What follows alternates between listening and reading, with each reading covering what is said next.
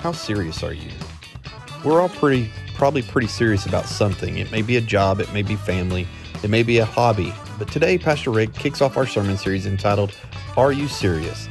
Let's take a listen as Pastor Rick encourages us to be serious about our faith and challenge us to get serious about reading Scripture. Well, good morning. Grab a Bible, something to read God's Word from, and open to Psalm 1. Psalm 1. We're in a new series this year, kicking the year off with a series called Are You Serious? And this came from a conversation we were having in the office. Our ministers are gathered around, and one of our guys said, listen, I just want people to know we're serious about Jesus. And man, that began to resonate with me. I began to think, what does that mean? What does that look like? And to hear it verbalized, man, I'm just serious about Jesus. And so that led us to this series. And today we're going to be talking about being serious about reading God's Word. We're going to be talking about serious about spiritual maturity and growth and being serious about impacting our world. Why does it matter? Why is pursuing Jesus so important? Well, in terms of church, this statement kind of sums it up. The maturity of the people determines the longevity of the church and the impact of the church. I'm going to say that again. The maturity, the spiritual maturity of the people determines the longevity of the church and the impact of the church. Now, this fall, I went to Nashville with my wife, one of our favorite cities to go to, and we go up and listen to music. But I was saved. I began following Jesus in Nashville in 1979, in the fall of 1979. I looked at my wife and said, I want to take you to where I met Jesus. And she said, okay. So we drive over to West Nashville to Park Avenue Baptist Church. At the time, 1979, 1980, Park Avenue Baptist Church was running 2,000 people. There were less probably than 10 churches in 1979 running 2,000 people in the United States of America, and Nashville had one of them. And man, it was alive. It was the first place where I saw people who were serious about Jesus. Been in church all my life. I want you to hear this, but I've never been around people who seriously pursued Jesus until I got there. Made me realize something wasn't true in my life. And so, man, I said, man, I want to drive you by. We drive over there, and it's gone. It is gone. The building's there. Actually, it's about 3 different buildings now because they sold it off and piecemealed it out, and it's got different names. And it just broke my heart. It killed me because I couldn't reconcile how a church who was having such a major impact when I was that age could cease to exist. And man, I came back and I started Googling what happened, the community changed, leadership changed, all these different things. But here's what it comes down to. The maturity, the spiritual maturity of the people determines the longevity of the church and the impact of the church. And here's where we want to be. We want to be at a place where our people seriously learn about Jesus in order to seriously live like Jesus so they can seriously lead others to Jesus. What would happen at your house if the most immature person at your house was leading your house? Some of you go, Pastor, they are. I'm glad we're talking about this. That's a message to come, right? We'll get to that. But imagine that your 12-year-old was all of a sudden running your house with the emotional maturity, the physical maturity, the intellectual maturity of a 12-year-old, and they're running your house. Well, I just showed you what's happening at churches all over America today. People without spiritual maturity have been elevated to positions of leadership, quite frankly, because no one else is available. And what happens is churches begin to infight, and they begin to become concerned about things that don't matter. And you have a picture of the church today in America. We're trying to be a place where people seriously pursue Jesus. Take your Bibles, look at Psalm 1 with me, and read with me the first 4 verses, if you will, our first 3 verses. How blessed is the man who does not walk in the counsel of the wicked, nor stand in the path of sinners, nor sit in the seat of scoffers. But his delight is in the law of the Lord.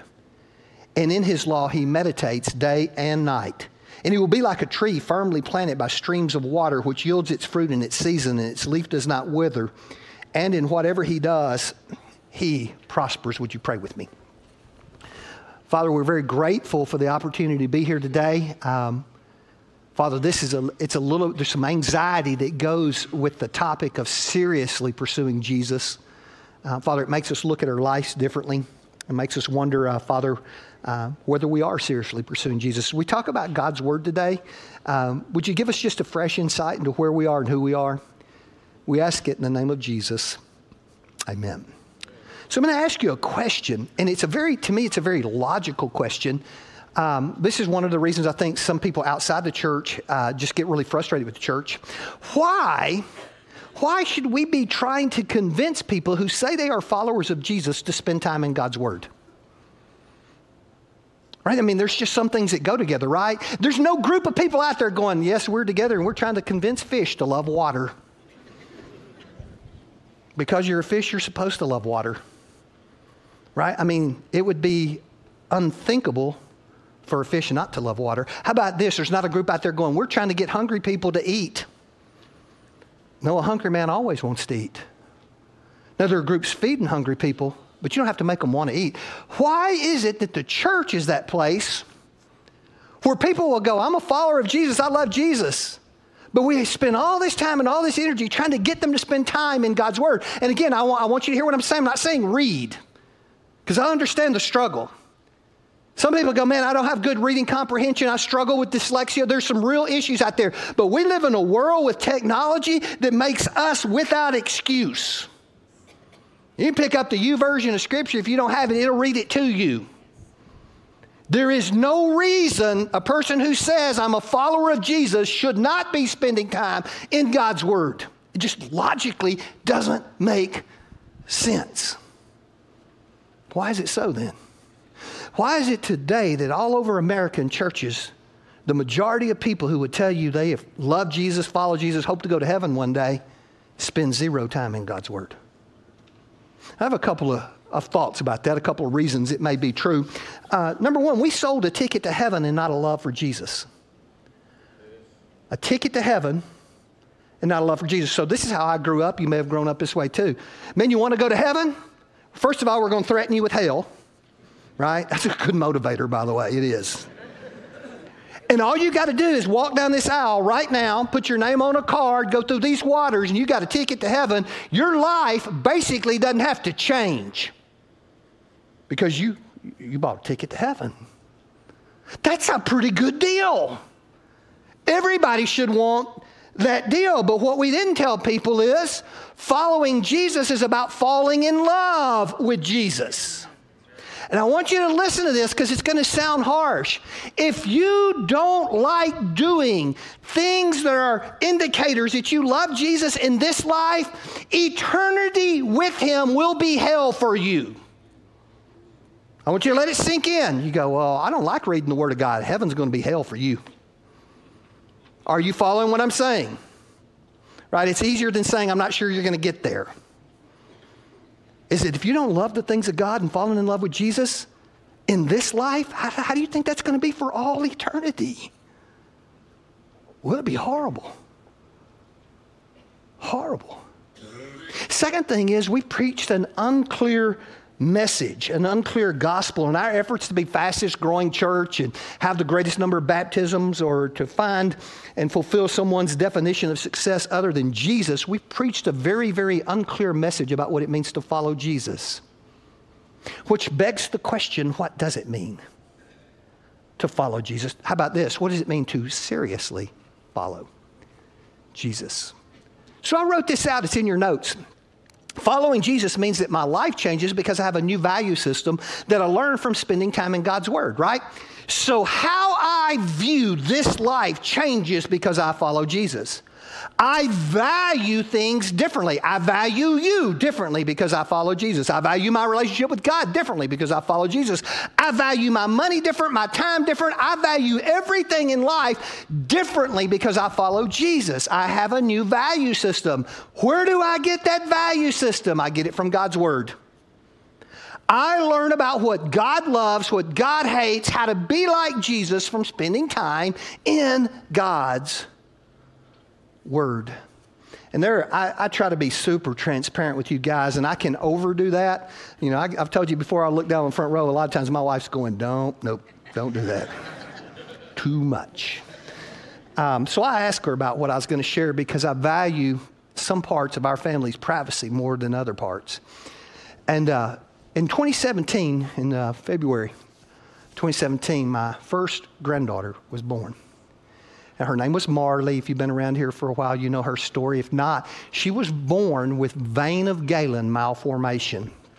And that means she had just hundreds of aneurysms in her brain. She's had 8 brain surgeries. We didn't think she'd live. It was a really difficult, she spent months and months and months in the hospital. They told us she'd never walk. She did learn to walk last year. Right? She's 6 now, but she did learn to walk. They said she'd never talk. She's got 5 words, a 5-word vocabulary. And listen, you say, well, what do you got to be grateful for? 5 words. 5 words. But she never learned to eat. She's on a feeding tube to this day. And odds are she may never learn to eat because I've learned something, right? And this has a spiritual application, so hang with me. She became food averse. You see, if you don't learn to eat when you're an infant, if you don't have that time where you learn to like food and want food, you become what the medical community calls food averse, and your food will literally repulse you. So I'm going to show you what this looks like. We take this little girl on her birthday and we'll get a cupcake, and you'll take that good buttery icing that we could eat a tub of and stick your finger in it and rub it on her lips, and she will fight you like a wildcat. I don't want that. I don't want it around me. If you start reaching toward her mouth, she'll fight you. We put vanilla on the tip of her tongue, and she will fight you for it. She doesn't want food. So watch how I'm going to phrase this. It's not that she can't eat, it's that she won't eat. Her system can digest food. Here's how bad it is. If she ever gets any down her, she'll throw it up. She hates it so bad. Here's the spiritual picture of that. Marley chooses not to eat because she never learned how to eat. And when she didn't learn how to eat, every day that passes increases the chance that she will never eat. That's a lot of our spiritual people. Man, we followed Jesus, began following Jesus, and we never learned how to eat. And we became spiritually food averse. The thought of spending time in God's Word every day, man, we just can't even wrap our mind around that. Why would anybody do that? Yet we'll tell people, I love Jesus, I follow Jesus, and we are repulsed by the things we should love. So here's what I'm telling you. Here's what I'm warning you of. Do not become spiritually food averse. The longer you go, the harder it gets to ever start. So there are 4 benefits of spending time in God's Word, and I want you to think about this kind of like we do food, right? Somebody has to remind us why it's important to eat right, because there's some benefits to it, and we have to be reminded every now and then. And there's some benefits to spending time in God's Word. And the first one is this: God's Word reveals God's character. We find out what God is truly like by spending time in God's Word. Nowhere else does God's character, who He is, His nature revealed like it is in God's Word. Now here's the problem with our churches today. A lot of us know more about God because of what we got from Disney than we do God's Word. We'll know more about the story of the Exodus from the king of Egypt than we will from God's Word. All right? So I'm going to give you a little test. Let's be really careful with this, okay? Don't wave your hand. I'm just going to give you the heads up. Don't do anything. You keep a mental marker. Don't raise your hand. I'm going to ask you whether these things are in the Bible or not. And we're going to see if we got our education from Scripture or VeggieTales. Here we go. The phrase, "this too shall pass," is it in there or not? Don't raise a hand. Don't shake a head. Make your decision. Here's where "this too shall pass" comes from. Mike Ditka of the Chicago Bears, when he was fired, said, "this too shall pass." Now, after the last service, a little lady ran up to me and she goes, "You know where it came from?" Didn't come from Mike Ditka. It said it came from every time a baby swallows something and a mama says, "this too shall pass." That probably preceded Mike Ditka. How about this one? Cleanliness is next to godliness. Not in there. From a John Wesley sermon. How about this one? God works in mysterious ways. Not in there. How about this one? God's never going to give you more than you can handle. Not in there. How about this one? Jonah was swallowed by a whale. Oh, be careful. Bible does not say that. VeggieTales says it. Bible says he was swallowed by a big fish. Big fish. Here's the problem. There's only one place we learn truth, and that is spending time in God's Word. We get a true picture of the character of God from God's Word. For that reason alone, we should be spending time in the Bible. Number two, God's Word tells us how to relate to God and others. The Bible teaches us how to worship God, what God loves, what God doesn't like, how to pray to God. It tells us everything we need to know about a relationship with God, and it tells us how to relate to each other, right? 5 of the 10 commandments have to do with a relationship with God, and 5 of them have to do with a relationship with each other. The Bible, look at me, is a book about relationships. That's what the Bible's about. It's not a history book. It is a book about how to relate to God and how to relate to each other.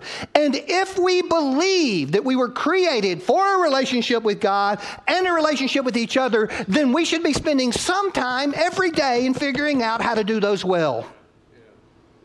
Pretty simple.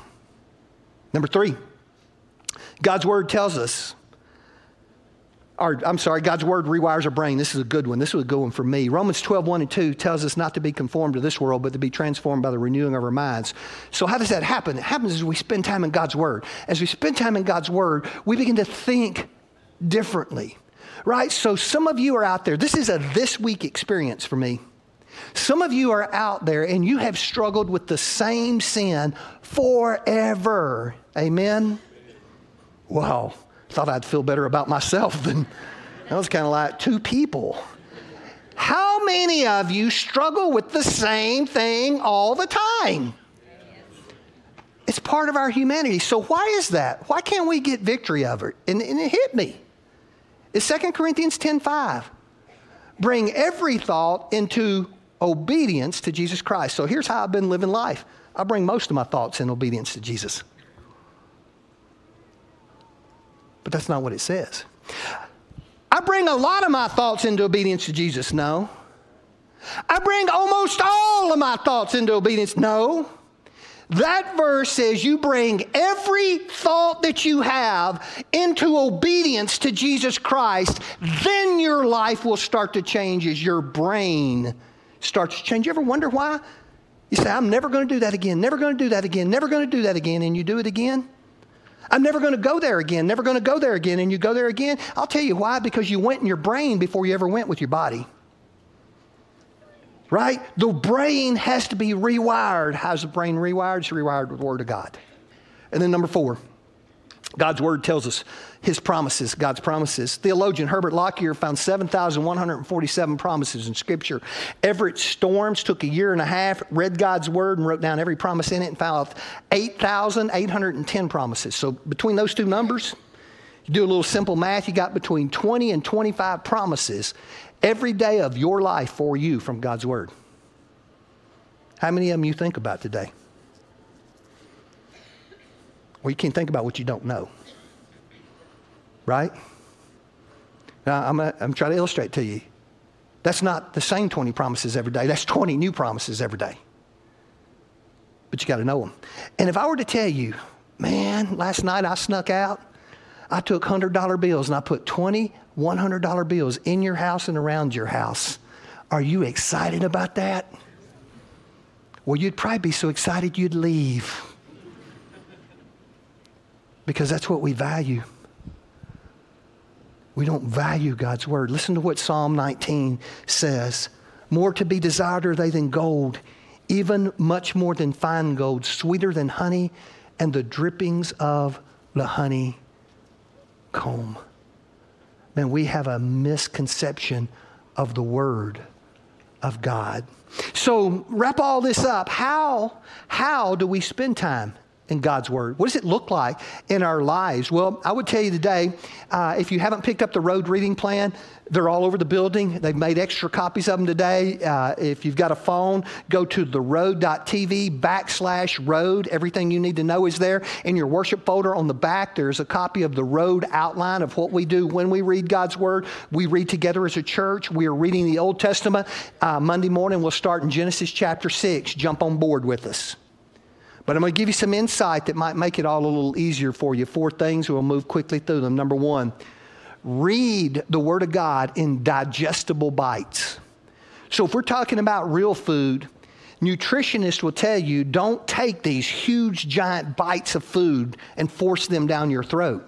As a matter of fact, you could take a steak and you say, man, I love steak. You're going to pick that thing up and try to eat the whole thing at one time, and you're going to choke.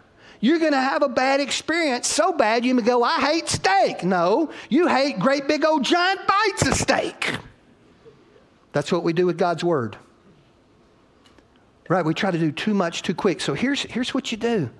When you start reading Genesis 6, when God speaks to you, stop. You just took a bite. But you're not under compulsion. You're not under obligation. We are not reading to accomplish. We are reading so God can speak to us. So when He does, stop and write it down because God spoke. And that's pretty big. Secondly, read consistently. Right? You can't live on one small bite a week. Nutritionists, again, would tell you take numbers of small bites throughout the day is the healthiest thing you can do. Well, the same way with God's Word. We want to take digestible bites consistently every day. I'm taking another bite of God's Word. We should be eating something spiritually every day. Then number 3, read to discover. Read to discover. We are not reading to cover ground. We are reading to break ground, the ground of our hearts. This is not about, hey, look how much I read. One of the things I hate about our Southern Baptist heritage is the stupid boxes we had to check growing up, right? I gave my offering, I'm attending, I read my Bible every day, and we became nothing more than spiritual box checkers. Right? We felt good because we checked the box. Well, it was never about checking the box. It's about falling in love with Jesus. It's about getting to know Him, letting Him speak to us. So what we're reading is to allow God to break the ground of our heart and speak to us to accomplish that purpose. Devil quoted scripture to Jesus, knowledge is not our goal, and if all we're getting, if our lives are not changing from reading God's Word, then we are wasting our time. It is about life change, which is the last one. Read for life change. The last part of our little road outline is do. Read, observe, apply, and do. So we get to the end of whatever we read, Genesis 6 tomorrow. We ask the question, how my life going to be different because of what I read? Right, that's a big question. So let's break it down into smaller little segments. What did I learn about God in this chapter that I didn't know about God? What did I learn about me, humanity? What did I learn about sin? What did I learn about grace? There's all kinds of questions. But then what we do is we make a statement of how my life will be different because I spent time in God's Word today. How's my life going to be different? That can be a prayer. That can be a praise. It can be a proclamation. Thank you, God. It can be a proclamation of, God, I drive a stake down today and my life's never going to be this way again. Thank you for what you've done in me. But we decide what we're going to do. And then there's one wrap-up statement, and we are done this morning. This is it. The single most important thing you can do to mature spiritually is feed on God's Word. If you do not eat, you will not grow. It's super simple. If you do not eat, you will not grow. Would you bow your heads with me?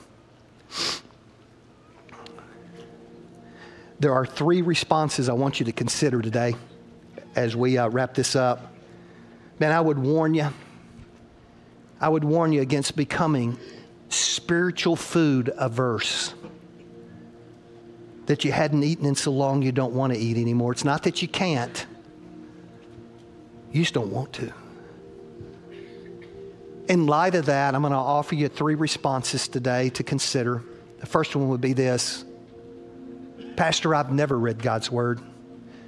If you ask me, did I love Jesus? If you ask me, did I follow Jesus? I would tell you yes, but the truth is, I have never consistently been in God's Word. And today, I'm going to take that step. And I'm telling you that this building is full of people who will help you take that journey. Our ministers will, our connect groups will, but take the step to begin spending time in God's Word every day. Second response, Pastor, I started and I quit. But Pastor, I'll start again today. I'll start right where I am today because listen, I don't want to get to the place where I don't even want it anymore. I don't want to be that person. I don't want to be that follower who's not spending any time in God's Word. If I am a follower of Jesus, I don't want someone having to convince me that this is important. I want to be the guy who's in love with Jesus, the woman who's in love with Jesus. The third response would be if God has been speaking to you for some time about an issue in your life, and God has said to you, today is the day to deal with it, then this is your opportunity. Maybe that's that first step of your journey with Jesus. Grab one of our ministers and say, I'm ready to follow him. Maybe it's planting your family at a church and becoming part of a spiritual community. Maybe it's something that God's been calling your name about for a long, long time. Whatever it is, this is your opportunity and this is your moment. We're going to pray. A number of our ministers are going to be here at the front today. You step out if God has so spoken to you. Father, thank you so much for how you've loved us, what you've done in our lives. God, help us to be serious about you, knowing you and pursuing you in Jesus' name. Amen. We'll just stand. Hey, thanks for joining us at The Road. If you'd like more information about things going on at Choctaw Road Baptist Church, visit us at theroad.tv or find us on Facebook at facebook.com/theroadcrbc. Have a great week.